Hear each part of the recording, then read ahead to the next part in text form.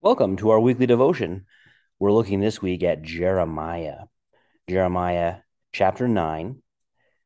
And building up to the end of the chapter, I want to mention a couple verses along the way and then look at the end of the chapter. But just to note about Jeremiah, and then also the book of Lamentations written by Jeremiah can be rough books to read because this is right at the height of the judgment on Judah and Jerusalem. And Jeremiah, the prophet, who's faithful, he sees that judgment in a way that no one else in his time does.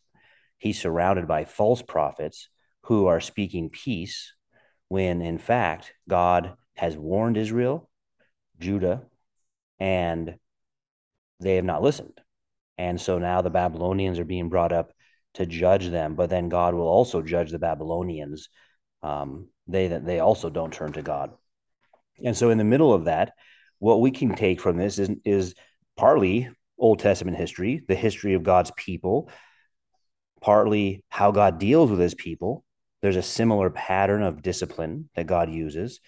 The purpose of the discipline is not simply destruction, it's the exposing of sin, the just dealing by God with sin, but in his people for the purpose of restoring them to greater heights of understanding him. And then also, as we think about applications to today, many people could mistakenly apply this in different ways. And we want to think through, well, how can we apply this? And Jeremiah really gets to the heart of it because even today in the applications, one might think about economics and recessions that are hitting the world, maybe depressions hitting the world coming up, or potentials of nuclear war, wars throughout the world, uh, plagues that are happening, pandemics across the world, or famines that are being caused by the wars. And one can say, look, all of this means uh, it's all over. We're being destroyed. And all we can do is try to hunker down and wait to rebuild later. But what Jeremiah focuses in on isn't those things. We'll call that natural evil, of course.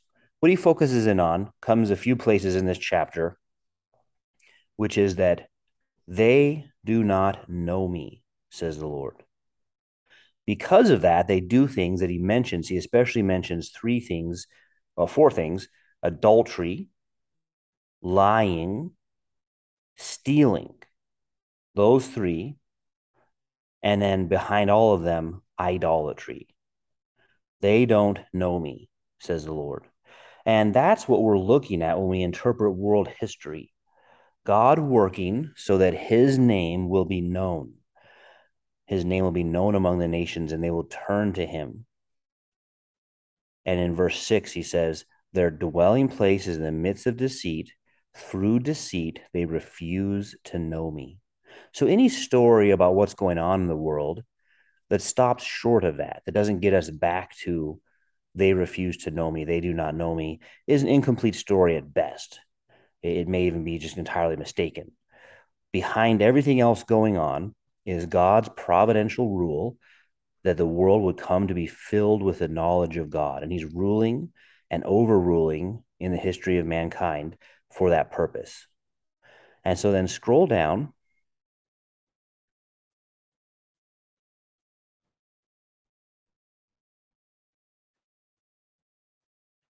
in verse 23, 24, 25, 26, the last four verses here. Thus says the Lord, let not the wise man glory in his wisdom. Let not the mighty man glory in his might, nor let the rich man glory in his riches. But let him who glories glory in this, that he understands and knows me, that I am the Lord, exercising loving kindness, judgment, and righteousness in the earth. For in these I delight, says the Lord. So, 24, let him who glories glory in this, that he understands and knows me.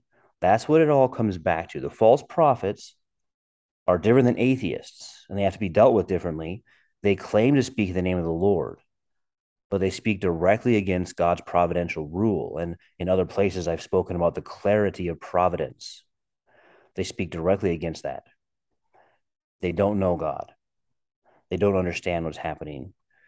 Jeremiah does understand it, and because of that, He has the sorrow of seeing God's people judged, but you also have the future hope of knowing that in the Lord, that discipline is for a purpose. And so in 25 and 6 says, Behold, the days are coming, says the Lord, that I will punish all who are circumcised with the uncircumcision, Egypt, Judah, Edom, the people of Ammon, Moab, and all who are in the furthest corners who dwell in the wilderness.